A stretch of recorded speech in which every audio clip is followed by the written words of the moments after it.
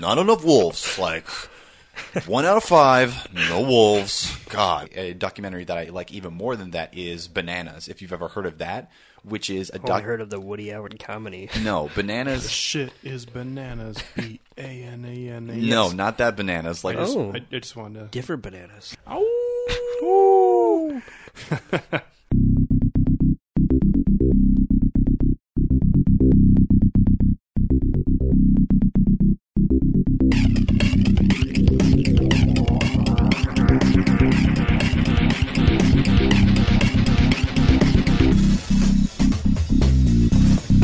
Why didn't you pull the machines? Why didn't you call them? You didn't see what was going on? Well, there's no way to determine that. Yes, there is. An infallible way. They won. Well, it's a casino. People got to win sometimes. Hey, what do you think? I'm a fucking idiot? Probability on one four-wheel machine is 1.5 million to 1. On 3 machines in a row, it's in the billions. It cannot happen. Would not happen. You fucking Momo. What's the matter with you? Maybe it was the love of the planets.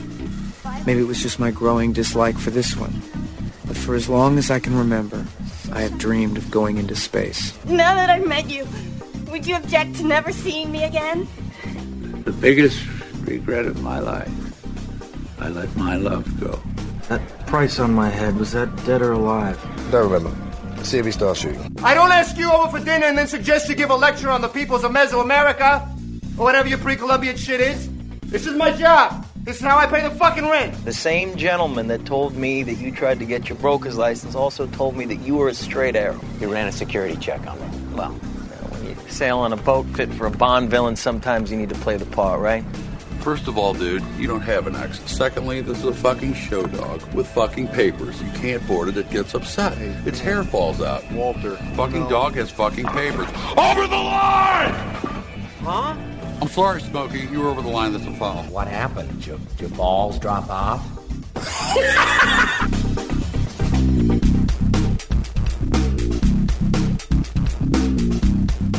Hey there, everybody. Welcome into episode 43 of Film Tank. On this week's episode, we'll be discussing our first documentary, which is the 2015 film The Wolf Pack. Ow! Yeah, that... but no wolves were actually harmed. How like the wolf. Those two voices you hear are Nick Cheney and Toussaint Egan. I was the one with the really authentic wolf call. And Toussaint was the other guy. Person. Yeah. I was the guy who did the thing. And I am Alex Diekman, the usual hi, crew. Alex. Oh, hi there, Nick. Hi. It's really nice to see you guys today. It's so nice. The usual crew here. Yeah. And today we'll be discussing documentaries. As the Wolfpack is our first jump into this genre. It's a different kind None of us film. had seen a documentary before we saw the wolf. I'm just kidding. That'd be something. Then we would be like characters in the Wolfpack. Yeah, we would be impressive. Completely sheltered, and then the greatest day of our lives is seeing apples. So we'll get more into the actual film in just a little bit. But since this is the first time we've done a film in this genre, is per usual, when we do something for the first time, we like to talk a little bit more about it in general. And this genre is no different. Nick was the one who wanted to do an episode on the Wolfpack. So, but that's not an endorsement. I hadn't seen it. I just wanted to check it off my 2015 list. He's making the Richard Nixon, like... I am not a crook. It's like, I'm just saying, I didn't recommend it. A plain, honest man. I'm not saying it's good. I'm just saying I recommended it. But we'll get into that later. Yes, in just a little bit. But first off, and obviously you see more films than me and Toussaint, and I'm sure you've seen more documentaries than me and Toussaint. You try and you do. So why don't you kind of tell us and the listeners what your kind of documentaries are that you enjoy watching and what makes a good documentary for you? All right. Well, first off, I love when documentaries fudge the truth and just give me a completely unreal... No, I'm just kidding. I love Michael Moore. That's my top 5 documentaries. It's just Sicko, Fahrenheit 9/11 now. Roger and Me. Yeah. Oh, boy. Anyway, I feel like I'm going to use a phrase that I've used about a lot of genres on this podcast, but you know what? I'm just going to use it again. The shoe fits.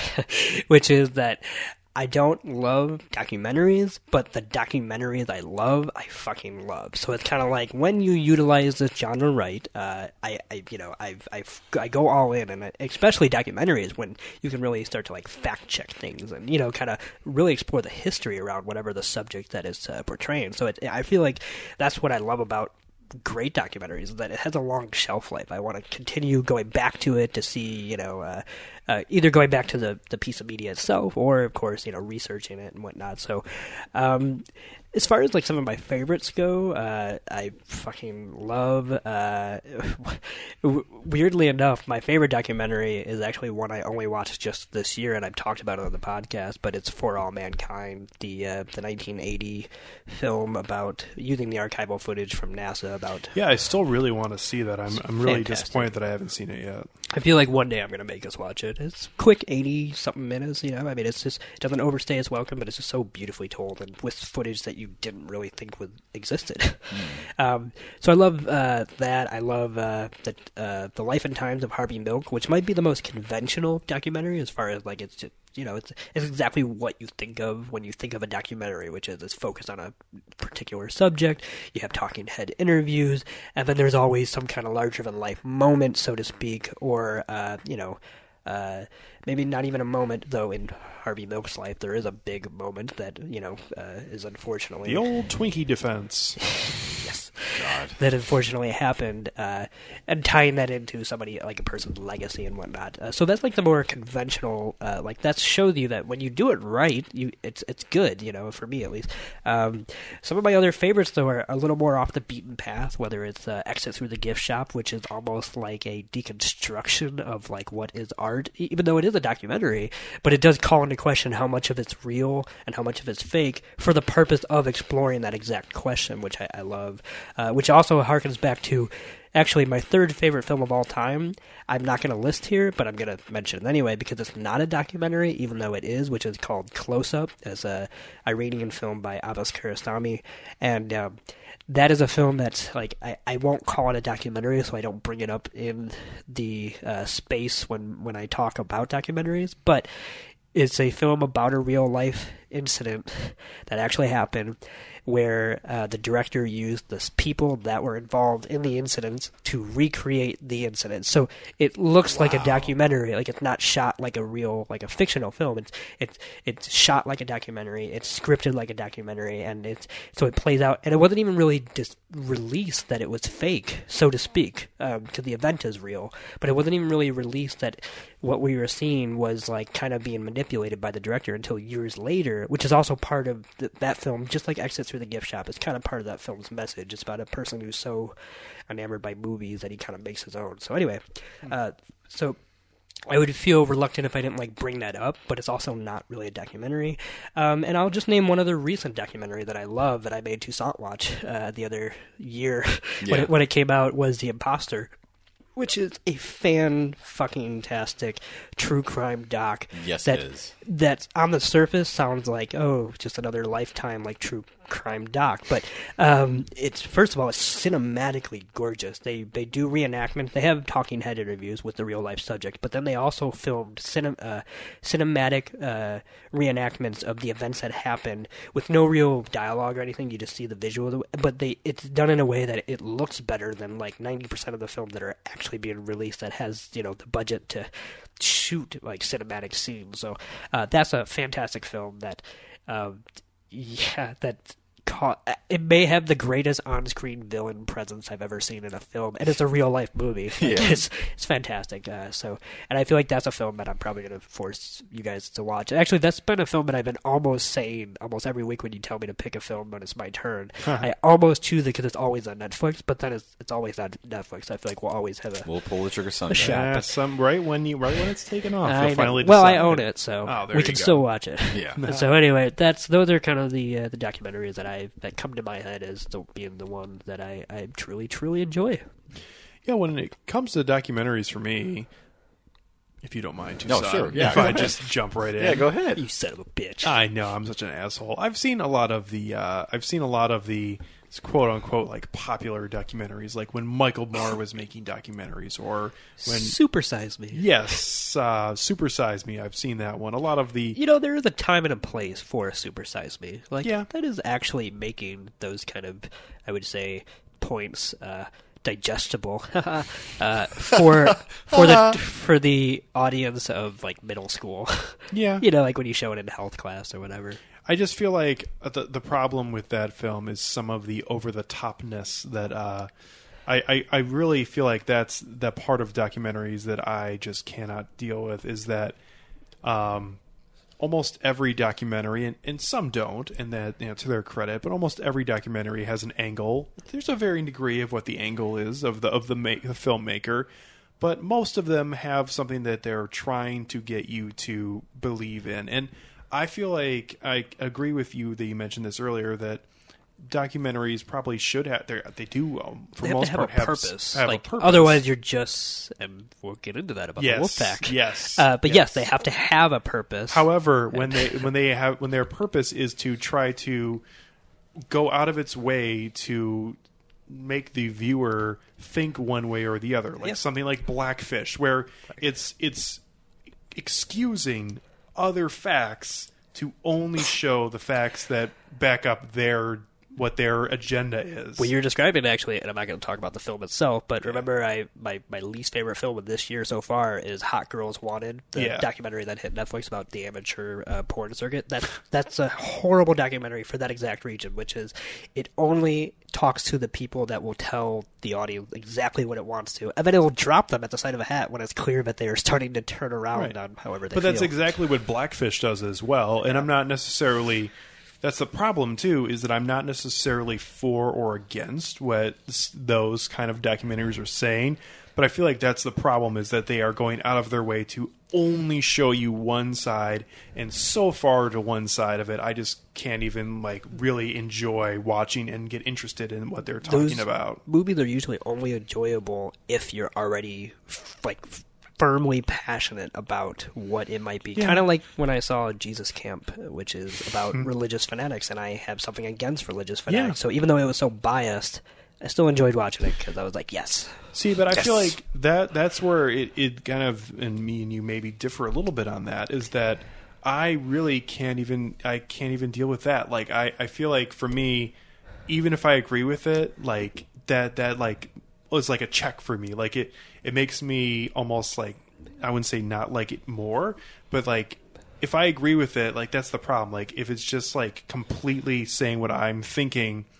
like I still like don't want it to only give one side and be completely dissuaded from trying to give every argument about something. Like, yes, you want to have a purpose, you want to have an angle, you want to have a reason of why you are making this film, you want to have a statement, but you want to have a statement, but you don't want to have an agenda. I feel like is what you want a documentary to be, at least in my world of what a perfect documentary is. Yeah, I will say one thing, just because I brought it up, and what you're saying is, I actually agree with everything you're saying. So when I bring up a film like Jesus Camp that might, I would say, swing to one side or the other, the reason why I tolerate it in that movie, and I don't think it's a perfect movie or anything like that, but why it works for me is that there's only one way to do that kind of bias slant for me and make it work, which is when you let your subjects tell their story completely. So it's kind of like, because that's the thing, is like the people being interviewed are the people that put on these Jesus camps, even though the people that are making the documentary are the people who are clearly, I would say, against what they're doing. So it's kind of like all they did was give them the shovel. They're the ones that dug the hole. So that's the kind of thing where I'm pretty much, for the most part, okay with it. It's when the filmmakers themselves are clearly using selective bias to push a slant that, they shouldn't be pushing, so to speak. But if the subjects of the films are not going to do themselves any favor and, keep going on and on, then by all means, let's damn them.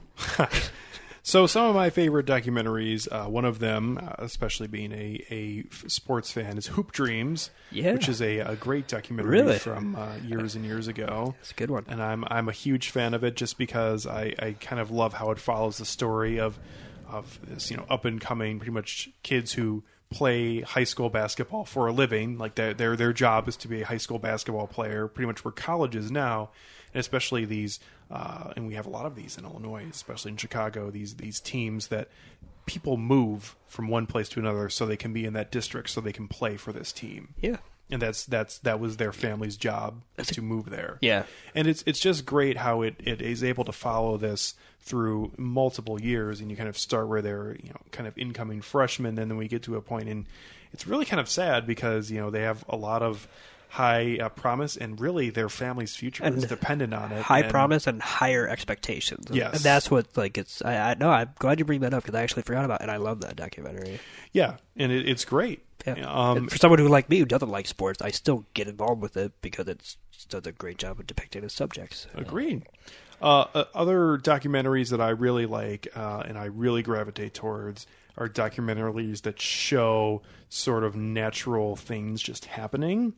We see Disney do these every now and then with whether it be animals. Now, sometimes they try to get stories involved, and that's fucking stupid. March of the Penguins. I like March of the Penguins. March of the Penguins was good. And March of the Penguins, but it's like the Disney Lions one, even though I liked it, I wasn't crazy about, well, here comes he, and he's the alpha male, and he ran away when he's not happy anymore, and they give them names Wash and shit. playing with the dinosaurs on the dashboard of Firefly. Yes, it's actually exactly like that. But Disney gives the animals names. Like character names. It's not good. But March of the Penguins was one of them I was going to bring up because that is almost heartbreaking when you watch this, because what they're describing, Morgan Freeman is describing more. Which you've already won your audience when you do that. I was going to say, his life is set just being a narrator for documentaries.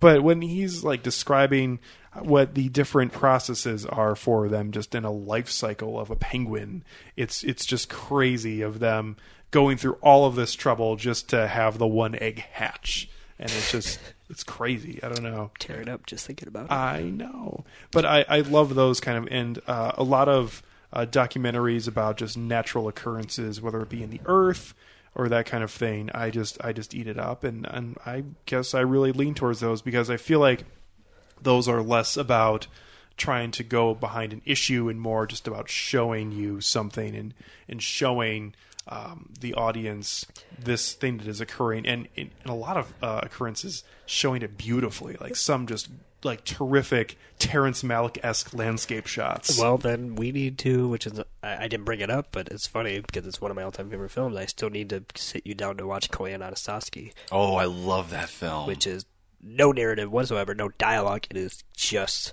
the city landscape, city, rural, volcanoes. And I wanted to see that for for quite a long time. And speaking of Terrence Malick, I'm very excited for his Voyage of Time film. I feel like that is going to be right up my alley. Are we going to go see the 6-hour cut? Probably not. Jesus. But I am excited to see the shorter version. Yeah.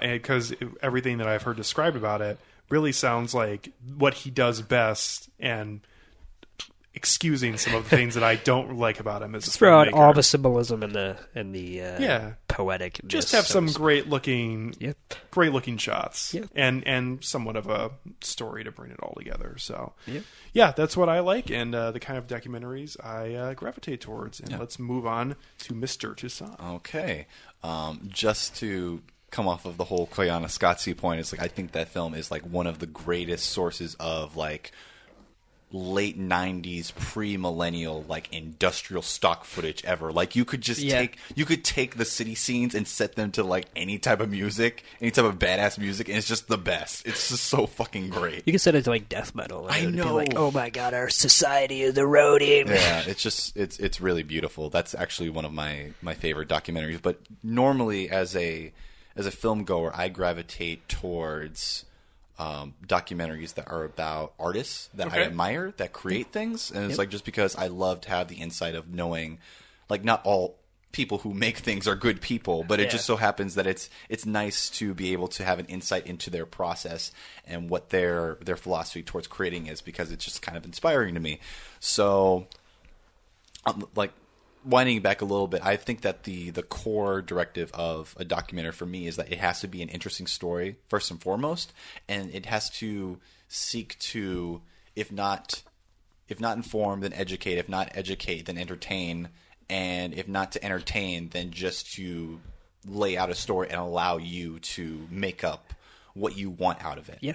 So some of my favorite documentaries, you already mentioned one before, Exit Through the Gift Shop. Yeah. Because so good. I was a fan of Banksy up until recently with some of his. I thought you were going to say up until that film, and I'm like, really? That's that film is his magnum opus. No, that is his magnum opus. Like up until some of his recent live action installations that have that have dipped into self-parody almost. Disneyland. Yeah, like in Batman, Mask of the Phantasm. Yeah, I know.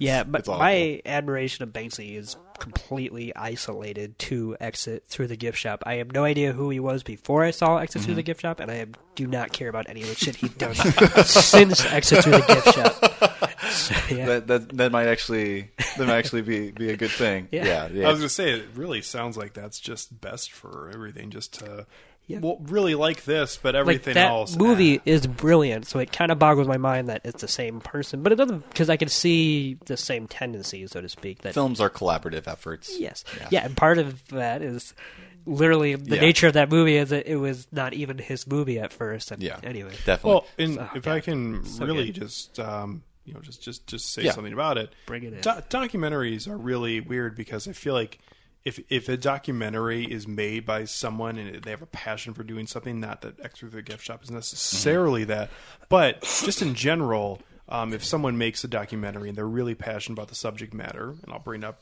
Roger and Me from Michael Moore, I feel like that is a really good documentary. I would say that's probably his best because of how personal it was. And that's correct, and that he really wanted to make that film, and it was really important to him, and he went out of his way to get everything that he wanted for that film.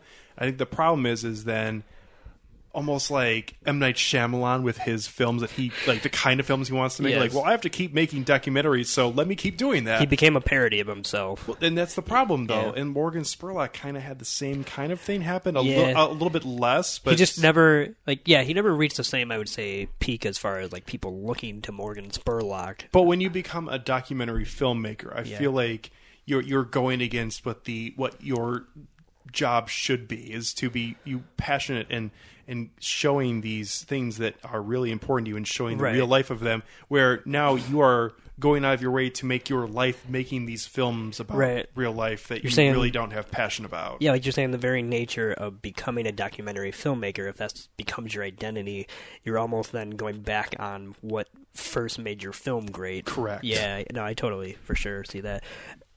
I was going to say... no, never mind. Okay. I forgot what that was going. Back to you, Tucson. Going back to some of my favorite documentaries, like in reference to some of my favorite artists, like one of my favorite documentaries is In Search of Mobius, which is a BBC4 documentary, which is about Jean-Gérard Mobius, who is one of the most prolific comic and concept artists of the 20th century, who's influenced everyone from Ridley Scott to people as far as like Hayao Miyazaki, and even connecting from that, one of my other favorite documentaries is The Kingdom of Dreams and Madness, which is a documentary like for the first time going into Studio Ghibli and following Hayao Miyazaki through the production of his last film, The Wind Rises, and it is just for an animation fan, it is absolutely fascinating to finally get to see like what this place is like, and to even like get to see more dimensions to Miyazaki's like personality outside of his films, which is also sort of, it is insightful, it is exciting, and it's almost heartbreaking sometimes too. So that was great. I enjoy Beats, Rhymes, and Life, the A Tribe Called Quest documentary, even though there was a lot of controversy over like the depiction of the actual like bandmates. I just like being able to like see different sides of like people who are pretty much behind like one of my favorite musical acts ever.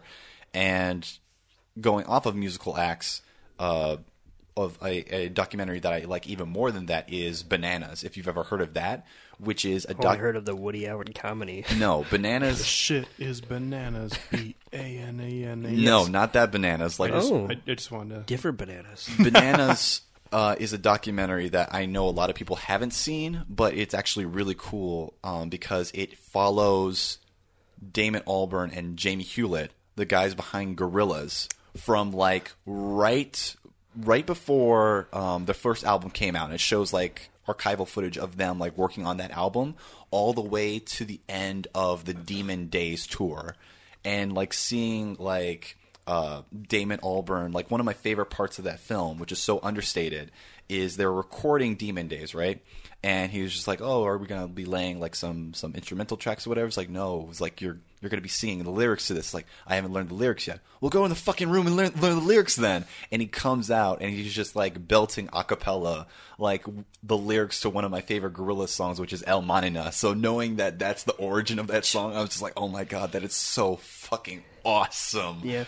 So yeah, that's just a window into like what I take away from documentaries. I just realized one thing you just mentioned that I forgot to mention is that is the one category of documentaries that, while I don't think they're all like perfect, whatever, that I will actually pretty much always like, which is music docs. And I just watched Don't Look Back, which is the famous Bob Dylan documentary from the 60s, where it just literally just looks like archival footage of what Bob Dylan was doing before he went on to stage at concerts and whatnot. Completely unbiased, considering it just shows him in his element, both in interviews and outside of them. But if you put a music doc in front of me, for some reason, I always will finish it. I don't know, because I usually do not gravitate towards music documentaries.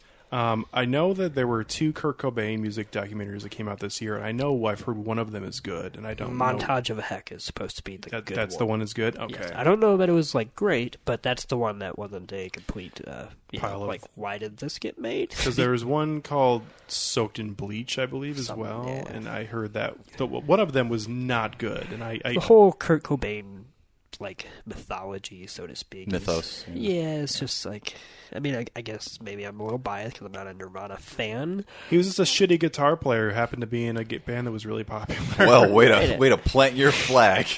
Well, I'm just saying, like, it's like we know what happened. Like, I feel like we're just getting to like conspiracy theory level of like we need to explore. Was there like who killed Kurt Cobain? Like thematically speaking, it's a gross amount of over obsession over the death of this very prominent and very influential guitarist and singer. Of course, I'm also a complete hypocrite because 20 minutes before I came to this podcast, I started the 2015 doc Amy about Amy Winehouse, which is also kind of a similar Kurt Cobain story as far as died tragically too young. Speaking of musical documentaries, I'm not sure if this counts or if it's just like a tour documentaries. Like, have you watched Shut Up and Play the Hits yet? Yeah. Do you like it? Yeah, it's mostly a concert film with documentary footage. Not even documentary footage, but interviews spliced in between with James Murphy, the leader of LCD Sound System, really. Yeah. So it's really not a documentary because all it does is show you songs in their entirety. But it flips back to James Murphy the day after the concert ended, which was his final concert as this band, and then just answering questions. So I mostly would call it a concert film. Okay. Yeah. So... now we've gotten that all out there, and everyone can know what kind of documentaries we like or don't like or how we feel about them. Let's talk about this one, which is The Wolf Pack.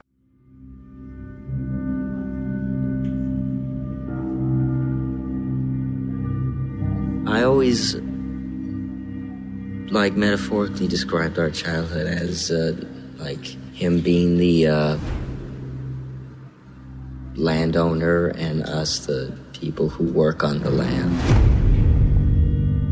My parents didn't encourage us to communicate with society, so we were kind of shut off.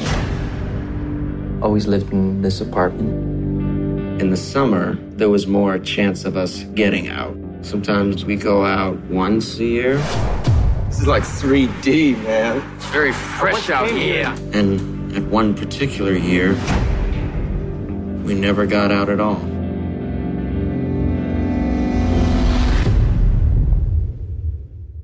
So movies opened up another world. If I didn't have movies, life would be pretty boring. This outfit is made out of cereal boxes and yoga mats. We didn't make any friends. We were homeschooled. I did everything I could to escape my world. We kind of thought, why don't we do those films?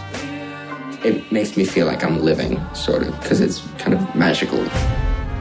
I remember being very scared of going out into the world.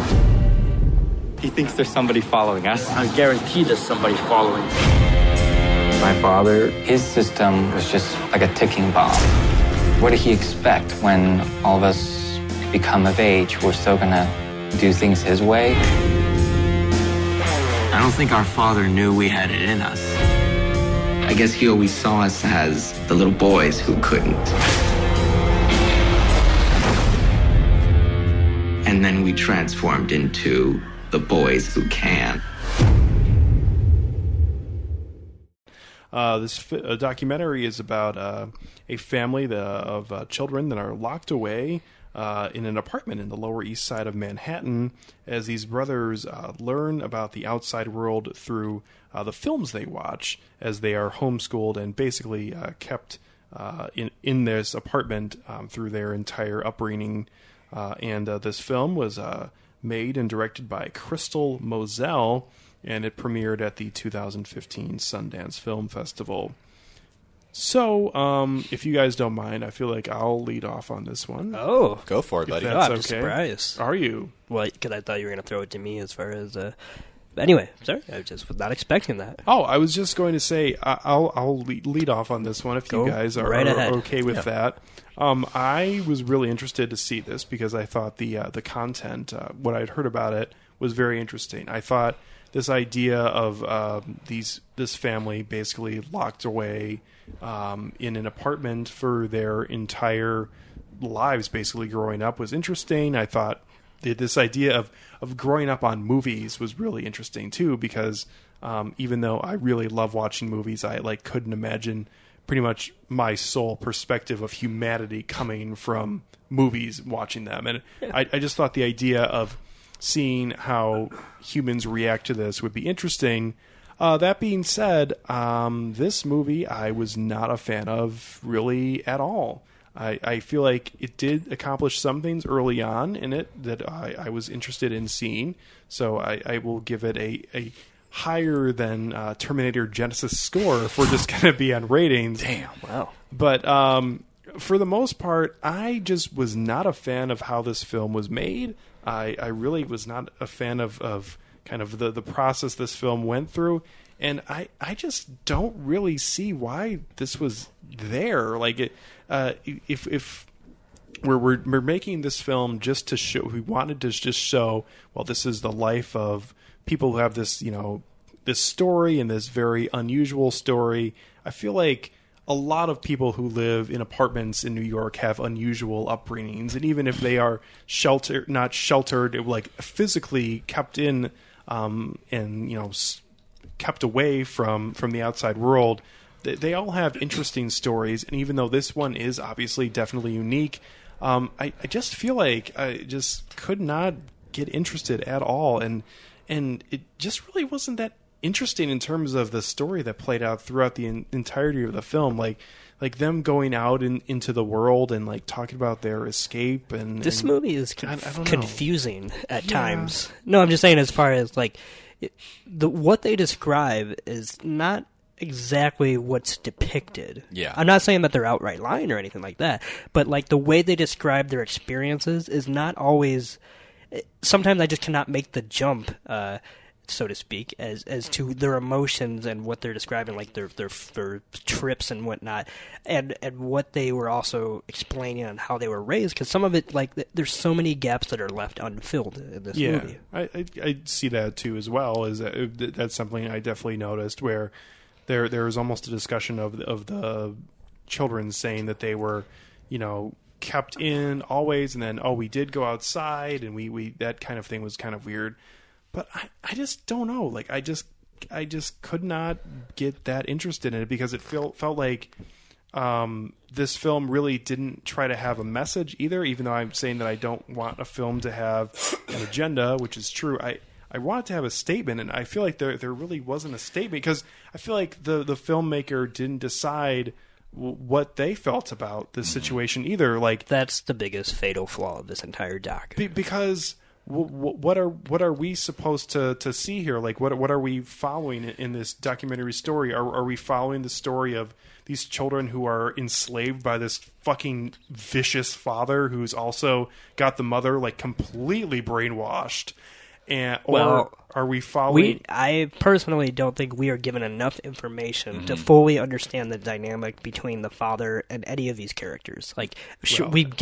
I fully understand. No, I agree with you 100%. So it's like I'm almost hesitant to even, especially since they're real life subjects, I'm almost hesitant to even say a word like brainwashed to the mother. Not because I'm not saying that that's not apparent or anything like that, but that's part of the reason why I didn't love this movie, that it's tonally confused as to how it wants to convey its characters. It both wants to be empathetic and sympathetic, and yet also shies away from anything that's too damning of any of these characters, which is a weird choice. Well, I guess that was my problem with the ending, where like it has this like happy ending that they're all running through the apple forest, and look, here's the father and the mother, and they're holding. And she just called her mom and talked to her, and I'm it's just like symbolic though, because the mother and the father let go of each other's hands and walked on separate paths, and the father walked away from the children and she went and joined them. I think I know I'm sounding like I'm making a joke, but I genuinely think that was the quote-unquote purpose of the final scene in the orchard. But how can you even plan for that? Like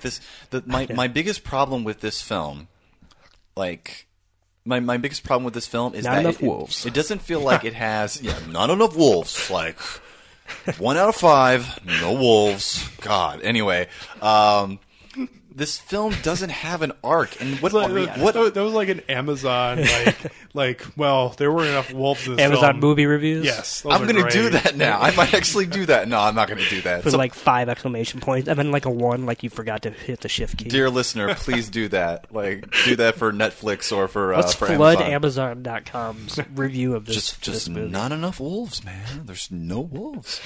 No wolf moon. This film was totally absent of an arc, or even an arc of things that I actually cared about. Like, there's supposed to be like characters are supposed to change over the course of this film, okay? These kids are like locked up in this secluded like apartment complex by their domineering father, and the mother is obviously. But are they locked up?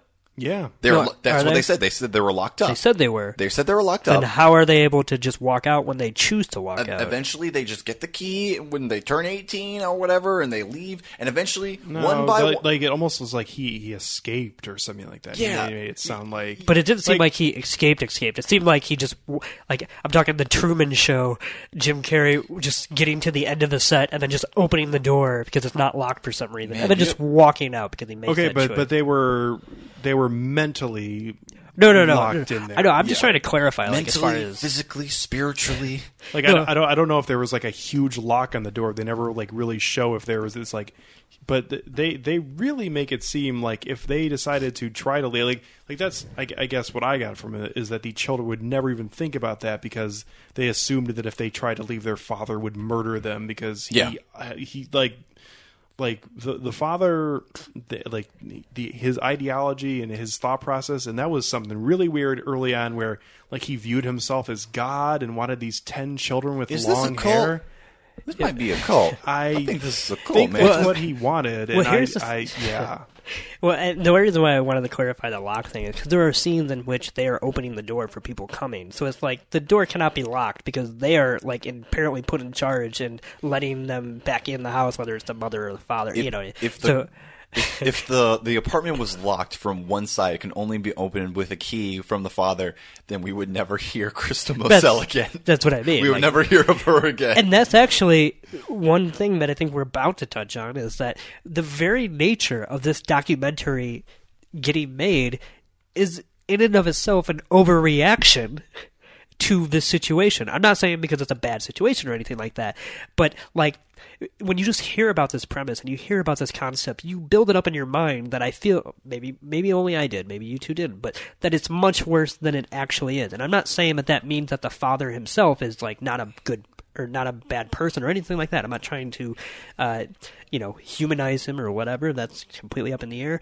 But like the very nature of bringing a camera crew into this apartment and like the father being completely okay with it pretty much like means that there is like, this is not as bad as like the documentary I think would want you to believe. Now I'm not saying that the father doesn't do weird shit or that he's not domineering, and that's totally, but it's almost like this movie being made is like I said, a weird overreaction. Like we're like, oh my god, you've been locked up in your house. Let me go make this movie. And then like she got inside and was like, well, I mean, this is weird, but I feel like, but then committed to it already. I feel like that's the problem with this movie. When you come in, we talk about that final scene, and we talk about the lack of a vision. Is I feel like she probably had a vision of what she thought it was going to be, and it just didn't end up being. And that's the worst. Is that apparently the reason why this movie got made is because she ran into, I think, the oldest one. That's what I want to talk about, because for the Wolfpack, I am more in love with the story of how this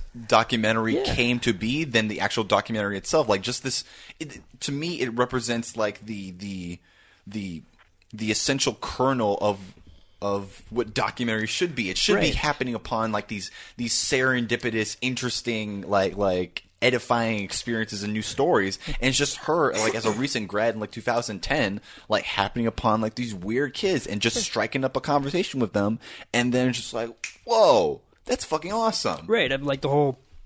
I mean, like when Wilco came out with their documentary, most band documentary, they're so, I would say, benign. I mean, I like them, you know, 'cause they're music docs, but they're just like, oh, this is a day of a life. But like, there's a filmmaker decided to film a band because they were in the cusp of making what they were calling their greatest album yet, something like that, and then accidentally stumbling onto a huge war between this band and the record company who dropped them as they were financing whatever. It's a very big indie music story, but like they didn't know that was going to be the story before they turned on the camera. I don't know, man. I don't think we're gonna have a third act. Oh shit! Right? It's like they got more than they bargained for. Here's the exact opposite. Here is Crystal Mosé apparently met either one or all of the kids, I don't know, on the street, and they kind of filled in on their lifestyle and what was, and her saying, wow, I need to make a documentary about that, which, okay, I'm with you so far.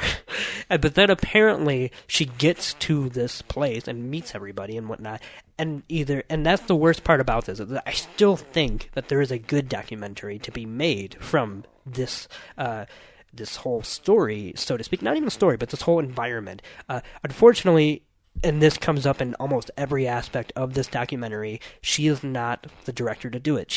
There's too many amateurish problems that are present, both in the way the film is edited, and also, of course, just in, like, you need to be a good editor to tell a documentary. Not because, like, you don't need to be a good editor to tell a fictional story, but I'm just saying, like, I feel like that's a harder feat to do because you somehow have to convey real life, I don't know what I want to call it, but like semantics in an engaging way that also doesn't throw off the rhythm of this film that's developing out in front of you, while still conforming to the structure of a film. Right. And so here we have some very, very odd choices on just a technical level, which is, let's talk about one of the biggest elephants in the room, which is we haven't really been talked about at all on this episode. What is the point of focusing on the film aspect of their upbringing? Okay, I feel like that's like the hook, like the marketing hook. Like it's on the poster and it's on the cover, which is like they're all dressed up like Reservoir Dogs or whatever. Mm-hmm. I never once got, even though we are shown time and time again, that's their outlet as far as like they recreate these scenes that they love from the movies or whatever. I never once got that was the story she should be telling, and yet we spend like 40 to 50 fucking minutes accumulatively on all these reenactions. Like it is, like that's a separate movie in and of itself. And and I never truly got the, like, okay, there's a movie from the 70s called Being There, starring I think I've heard of it. Peter Sellers. Yeah. And that is a movie about a man who has lived in his own estate, has never walked out ever, and he's raised on television. He doesn't speak to another person, so it's like the fictional version of that, whatever. But now, maybe because it is fiction, like that's a movie in which you can draw the lines as to like what that would look like. Here, I never actually got that they were raised on film, except for the fact that they kept fucking saying it over and over and over. I just got that, like, I just never understood the point of why they had to convey that part of it when we could have been spending time on what the story should have been about, which, in my opinion, was the mother. Because I thought she was the most engaging character, personally. And I'm not saying that her storyline was handled well or anything. I don't think any of the storylines were handled well. But she was the only thing that I personally kept getting engrossed in, because unlike the children, she has a past and a future. Now, the children, of course, have a past.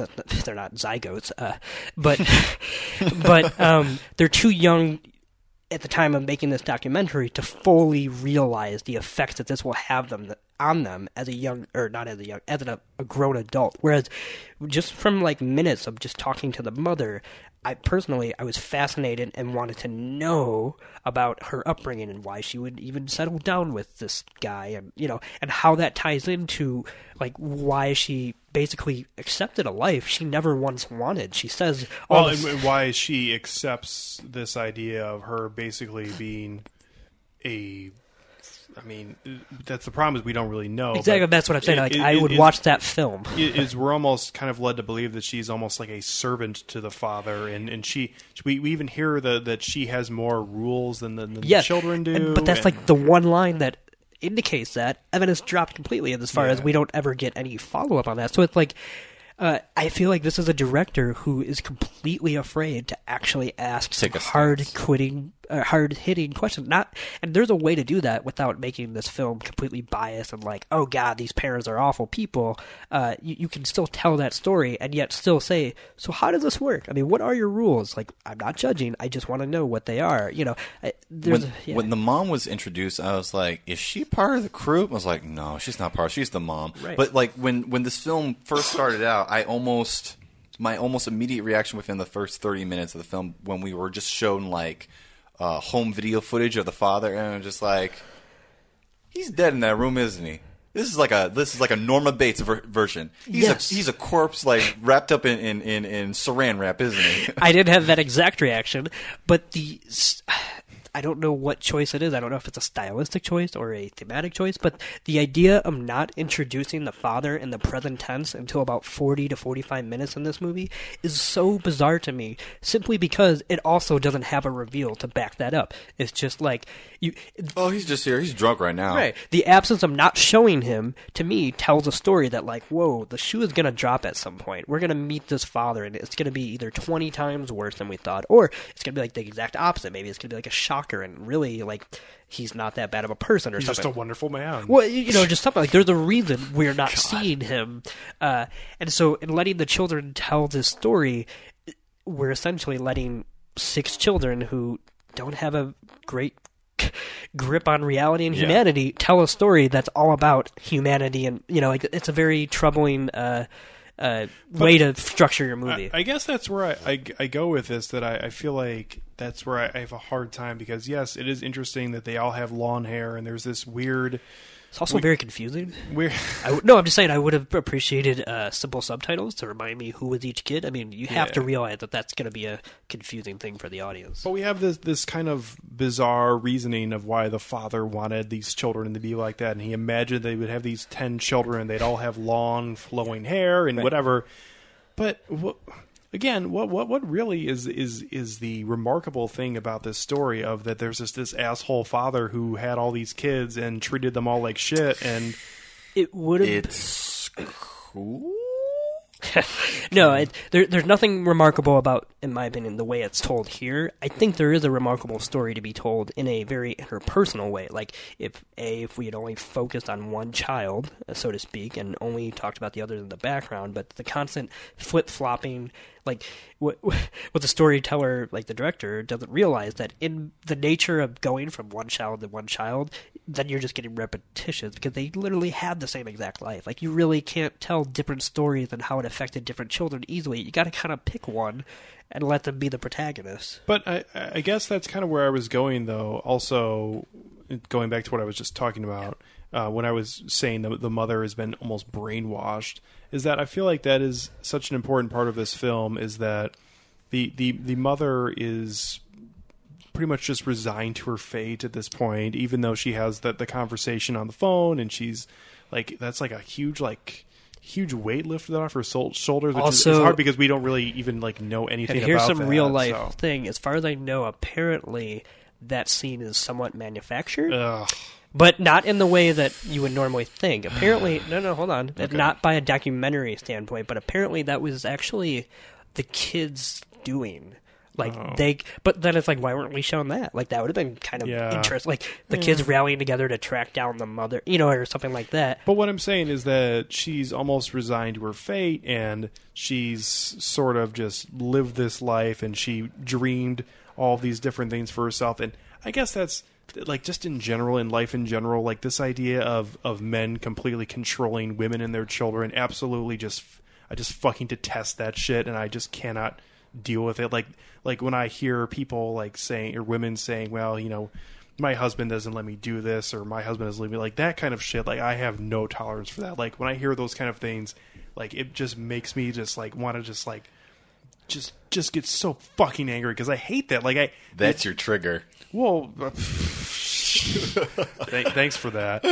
Well, not necessarily, but it's just something not necessarily in the way you're talking about. But for me, like I hate that. Like I hate this idea of men just controlling women or controlling their children. I feel like that's the problem with this here is that like the father is almost that even though the kids like they say that they hate their father at sometimes, and you can tell that the mom kind of really like they just all feel like they are just kind of have to always live by his rules. And I guess that's part of what the film is trying to say is they're breaking away, but still the mother's life has been lived with this fucking shit ass guy who's you know had her living this weird life that he wants to live, and now his children all have grown up and they will always live with this childhood of being grown up and being trapped almost in this house. Right, and that's the only reason why I kind of mentioned earlier that I liked the character of the mom the most, and I was most interested in her story, because that's the only time that this documentary was able to successfully deal with something complex, because this movie does make her both complicit and a victim at the same time. For me, maybe other people might not. I could see that. Yeah, sure. But like I was both saying like you made this choice, and yet, but Jesus Christ, I still feel bad for you. You know what I mean? Like it's a two-way street as to how much she let this happen, and yet how much of this was forced upon her. And I love the mix of that. But of course, she's such a minor character in this movie. I feel like kind of horrible because whatever, they're just kids and they're doing whatever they want, but. Whatever that film they were putting together at the end, I was just like, man, is this like supposed to be end credits, or is this like starting like we're watching this film? And there's another. Are we going to have to watch this? Oh, thank God! Oh my God, is this going to be another Judd Apatow forcing this shit on us? And I don't want to. I did actually really like. I feel like. Maybe this is just an Akira Kurosawa thing where I'm just like, oh, that's interesting. But like showing how they made the little track for them to move back and forth. Yeah, I thought that was kind of cool. But yeah, whatever they were doing with that film, I was like, oh, I feel like kind of a dick, but I'm just not interested in this. Yeah. Can we talk about, and I think I kind of brought it up earlier, but I just want to know you guys' full blunt opinions. Okay, is it just me?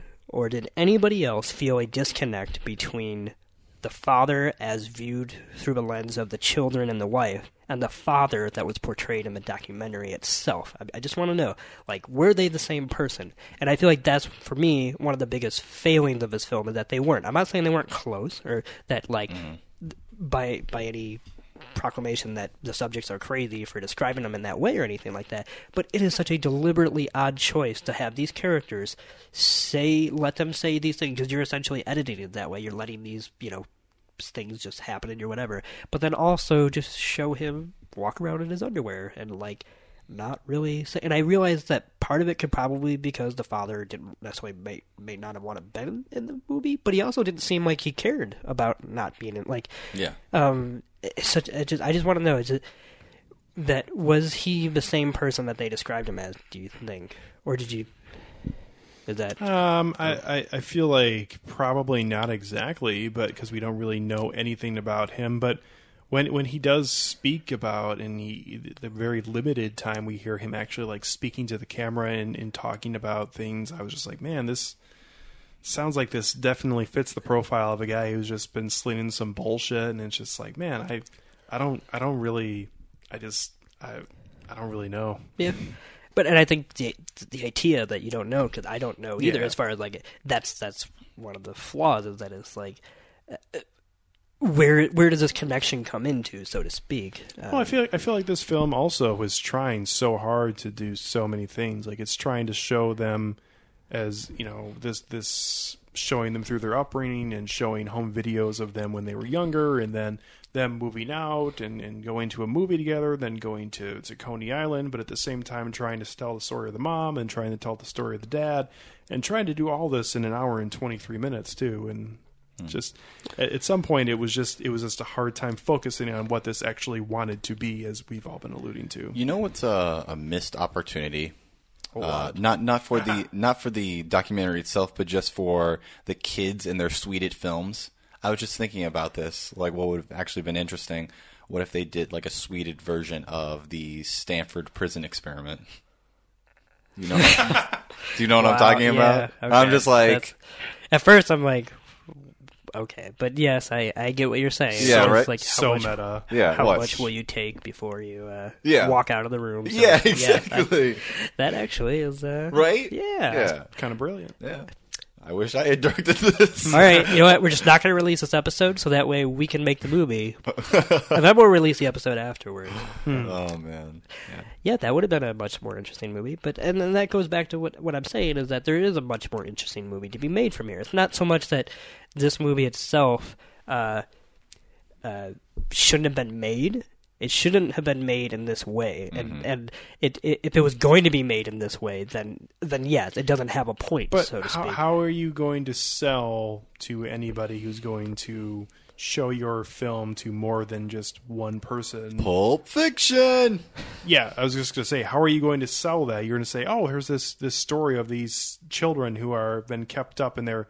Or, oh, here's this story of this mother who's had all these How are kids. you going to sell it, like to audiences? How are you going to sell it to how are you going to sell it to wanting to have people watch your film? I don't think the people that would watch this movie, like, I don't think the selling is the problem here, because if this film was about the mother than more about the children, how are you going to sell that to people? I don't think it's much more of a stretch to sell it in that aspect than it would be to sell it in its current I think he's talking about if you were to pitch this film on the thesis of this film. Yeah. Like, but think about how this film got made. It went into Sundance, which is you take away that studio pitch. It did. However, if you, because I had heard about this film before we decided to do this, and I don't really hear about a lot of documentaries. When I was in London earlier this year, I saw like dozens of movie posters of the Wolfpack. You wouldn't have a poster of this film if it was about the mother, I don't think. I mean, you wouldn't have a poster? That's what I'm saying. Like, it wouldn't be like, how are you going to sell it to people? How are you going to say, you should go see this documentary about this mother? Like, what would you call it? What would it be? How would it stand out from other documentary films? Well, how does this one stand out from other? It doesn't. But I feel like that's the problem. Is it's sold. It's this very interesting story about these children who have bonded together to form this crew.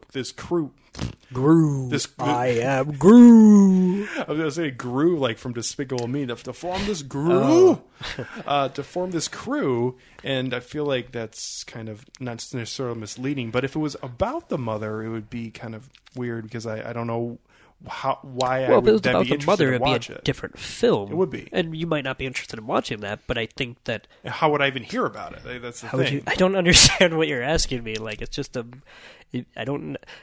Why would that affect the film's marketing, so to speak? It's not like this film has trailer spots on the Super Bowl or something like that. No, it doesn't. But in terms of just word of mouth and like hearing about it, and in like if you were listening, like I heard about this at work. A coworker was saying, "Oh, I watched this documentary on Netflix. It was this really," and of course he gave me a story that wasn't necessarily what this was actually about. Yeah. But he's saying, "Oh, it was about these kids who were trapped in their house for all these years and." Just about them, and they love movies, and they recreate movies, and they memorize every line from every movie. And I was like, man, that's interesting. Like if I heard that, oh, there's this film about this mother who was inside this house, and she had all these kids, and she kind of had a life where she was sort of trapped, and I don't really know, like for me, where the interest. Right, I think that's like a personal does she perspective. Get out? That'd be my question. Well, no, like that's like a person. Like whereas, like I'm just saying, the film you just described, I'm like, I take my money. I want to see this harrowing story of a woman who gave up everything for reasons she doesn't even understand or something. Yeah. So I'm just like that's what I mean. Like I don't know what you're asking me as far as like that's a movie I want to see. So I don't know. It is for you personally, right? But for this, which has become a documentary that quite a lot of people have seen.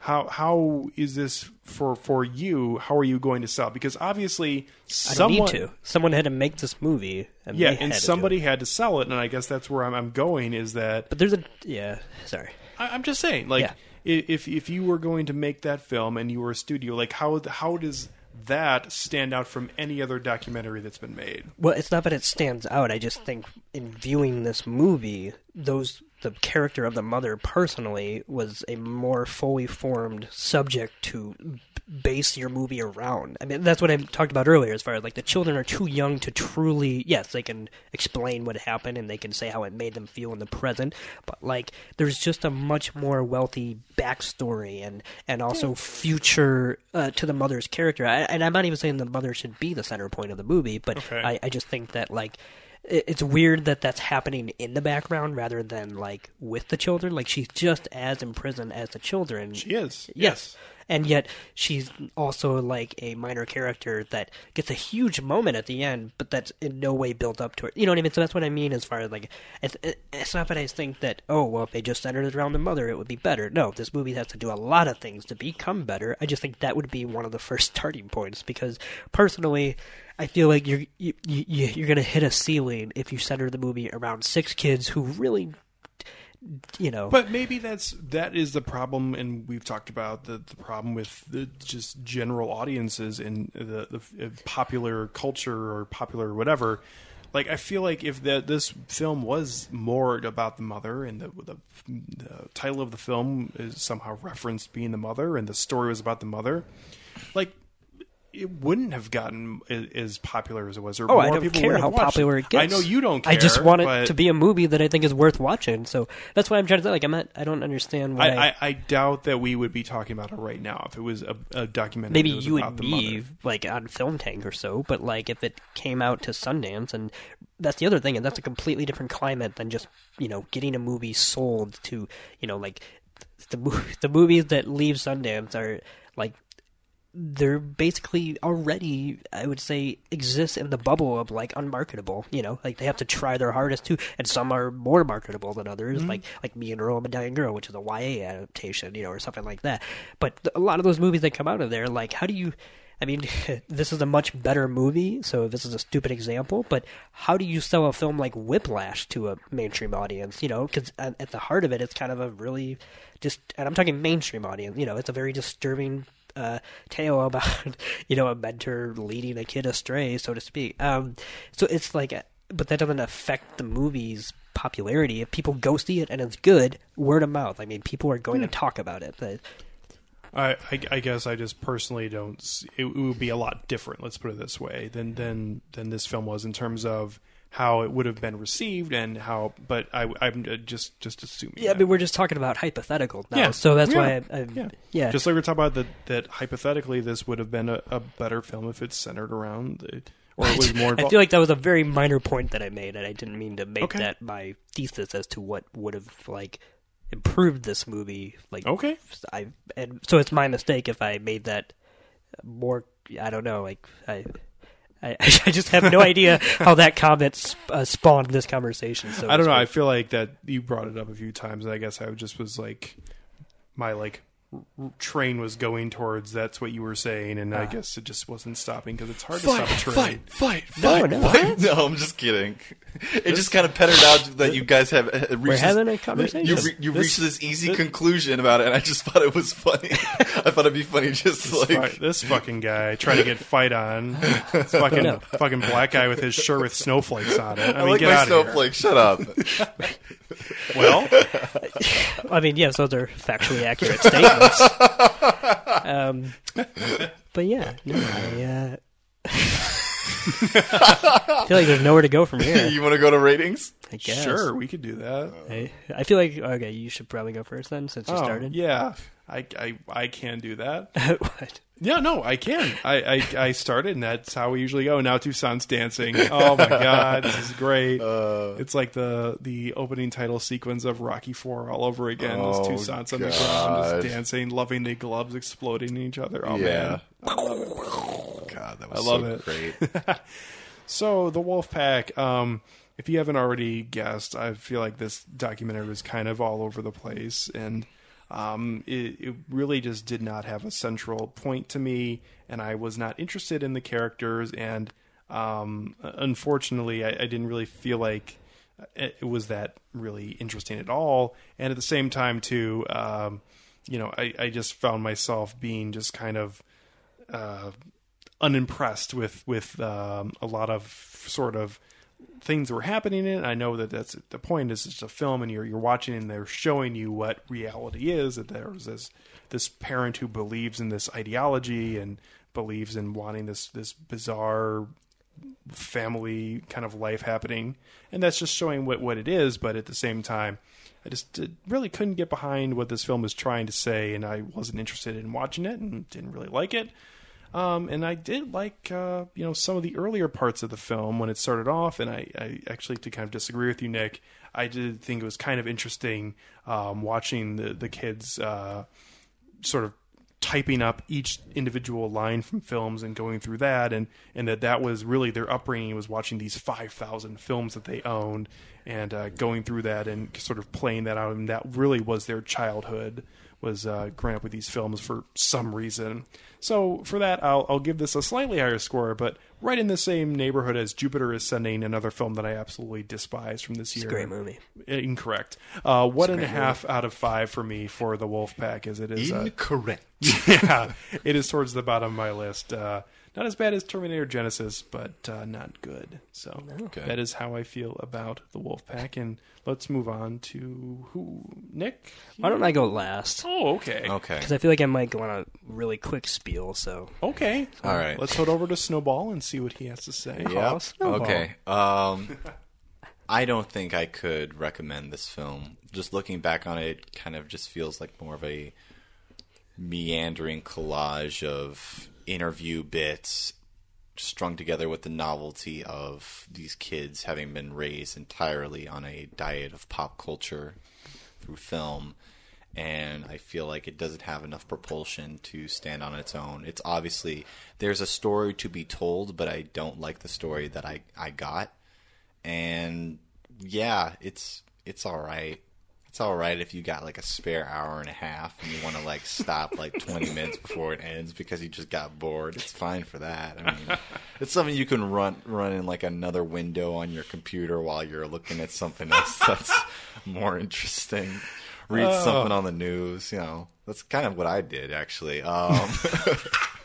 So I'll give it a 2.5 out of 5. Just right down the middle. Just cut it right down the middle. And I found like that, like his descriptions there was just way more scathing than anything I said. I don't know. I know it's it's just there. It's just stillborn. I mean that is true as far as how it presents itself.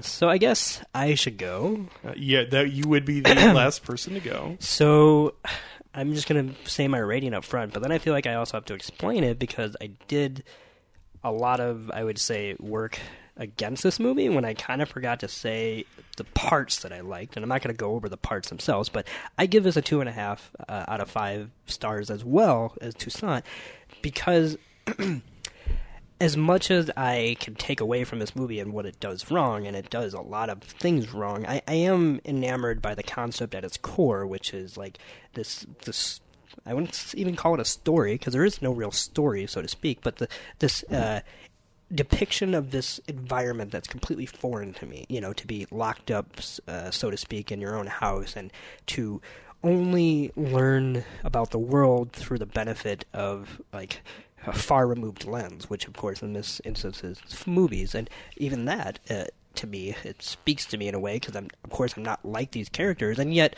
I feel like I gravitated toward movies at an early age for that reason, to learn about the rest of the world. And, so I feel like that's such a universal thing. That's why this movie itself should have been like a home run for me to like it.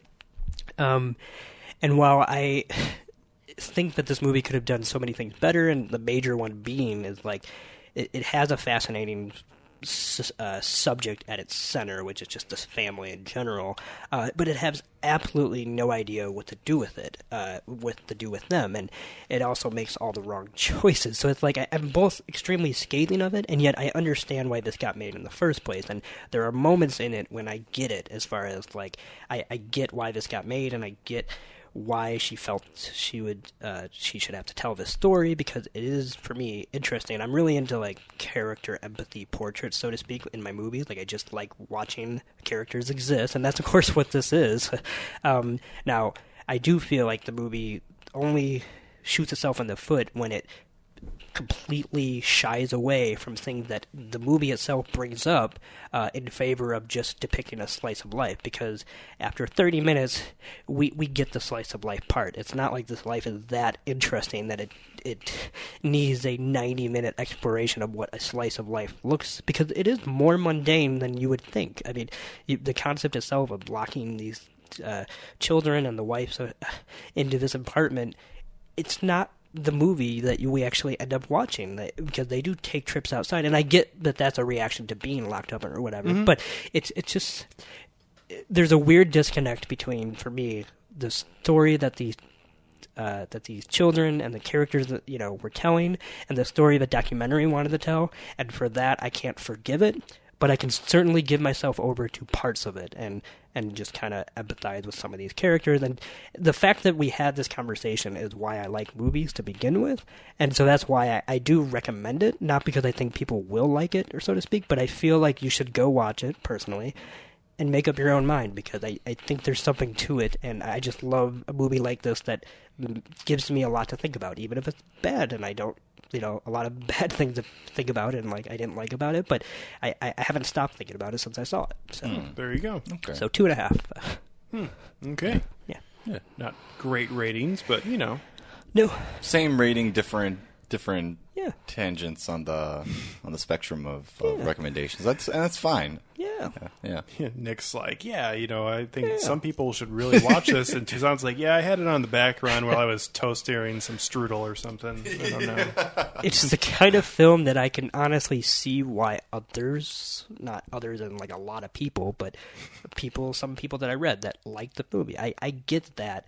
I also see our perspective, so to speak, that we all share, considering we're mostly in the same boat, even though there's some contention as to what, how things were depicted. I feel like we all pretty much have the exact same feelings on this as far as, like, the problems and whatnot. Mm-hmm. So it's like I see both sides, and I'm more leaning toward, what we brought up, but at the end of the day, there's just enough there that I gravitated towards. Right on.